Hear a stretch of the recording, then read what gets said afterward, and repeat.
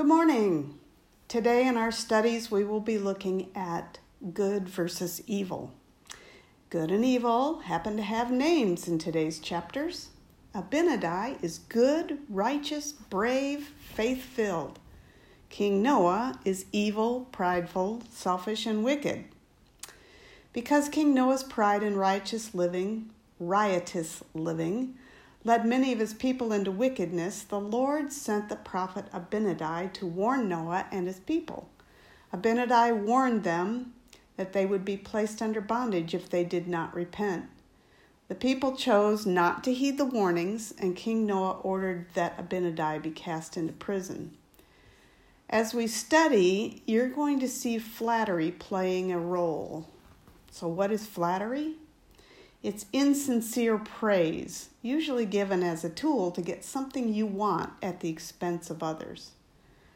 Consider this paraphrased fable about a crow and a fox, and listen for what the fox was able to do through flattery. A crow sat in a tree with a piece of cheese in her beak. Fox came along and began telling the crow how noble and beautiful she was. When the fox asked if her voice was as beautiful as her feathers, the crow opened her beak to sing for the fox. As the crow let out a noisy caw, the cheese dropped to the ground and the fox took it and ran. What was the fox able to do through flattery? The fox tricked the crow by praising the crow. The crow responded to that trick and lost the cheese. As we study today, look for the dangers of listening to those who seek to use flattery against us. And also look for the difference just one person can make. Have you ever thought, well, I'm just one person, what difference can I make? So if you've ever thought of that, take note of Noah, Abinadi, and Alma, all acting as one person and having changed entire communities and peoples. You remember that Zeniff had led a group of people to the land of Nephi, where they were brought into bondage by the Lamanites. Although Zeniff's overzealousness had led him to be deceived by the Lamanites, he was a good man, and he taught his people to put their trust in the Lord. Before Zeniff died, he conferred the kingdom on his son Noah, and the scriptures tell us that Noah did not continue in the ways of his father.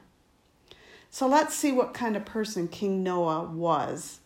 As we read in Mosiah 11, 1-6, we learn he didn't keep the commandments. He lived life for himself and his desires. He had many wives and concubines. He taxed his people to support his living. He got rid of his dad's priests and replaced them with his own, and supported them also with the taxes from the people. He was prideful, lazy, idolatrous, and wicked.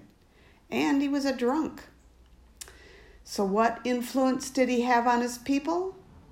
Well, because of his influence and his example, they were wicked, immoral, they drank a lot of wine, they were prideful, and they delighted in war and killing.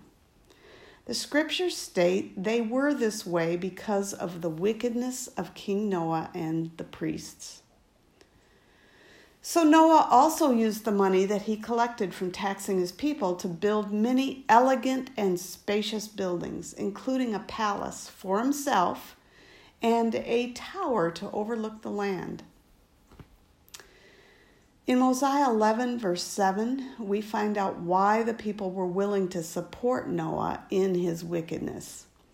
It says, "Yea, and they also became idolatrous, because they were deceived by the vain and flattering words of the king and priests, for they did speak flattering things unto them." So we're back to the fox and the crow. In this context, the word vain means empty or without value. What do we learn from this? Well, we learn that if we allow ourselves to be influenced by the vain and flattering words of others, we can be deceived into committing sin. And sometimes this can present itself as peer pressure. or in the desire to, quote unquote, fit in. We modify our standards and behaviors to receive praise and acceptance of others. This people obviously needed the message of repentance, and the Lord sent his servant Abinadi to deliver this message of hope. And, you probably know the end of the story and how they received Abinadi. Elder D. Todd Christofferson noted, the message of repentance is often not welcomed. When prophets come crying repentance, it throws cold water on the party. But in reality, the prophetic call should be received with joy. Without repentance, there is no real progress or improvement in life. Pretending there is no sin does not lessen its burden and pain. Suffering for sin does not by itself change anything for the better. Only repentance leads to the sunlit uplands of a better life. And, of course, only through repentance do we gain access to the atoning grace of Jesus Christ and salvation. Close quote. Now, when King Noah and his priests questioned Abinadi, the prophet rebuked them for not teaching or keeping the commandments. King Noah ordered his priests to kill Abinadi, but God protected Abinadi and gave him power to continue his message. Quoting Isaiah, Abinadi testified of Jesus Christ and his atonement. He taught the 10 Commandments and tell them that those commandments must be written in their hearts. So here's a challenge question I'm going to put in here for middle school and high school. What does it mean to have the commandments written in your heart? So he then teaches that the only path to salvation is through our Savior, Jesus Christ. It's through the Savior's atonement we can receive peace and forgiveness in this life and salvation in the life to come. As Abinadi continued preaching to King Noah and his priests, he testified of Jesus Christ's role as the Redeemer. One of Noah's priests, Alma, believed Abinadi. King Noah cast Alma from his court and ordered his servants to slay him, but Alma escaped and recorded the teachings he'd heard from Abinadi.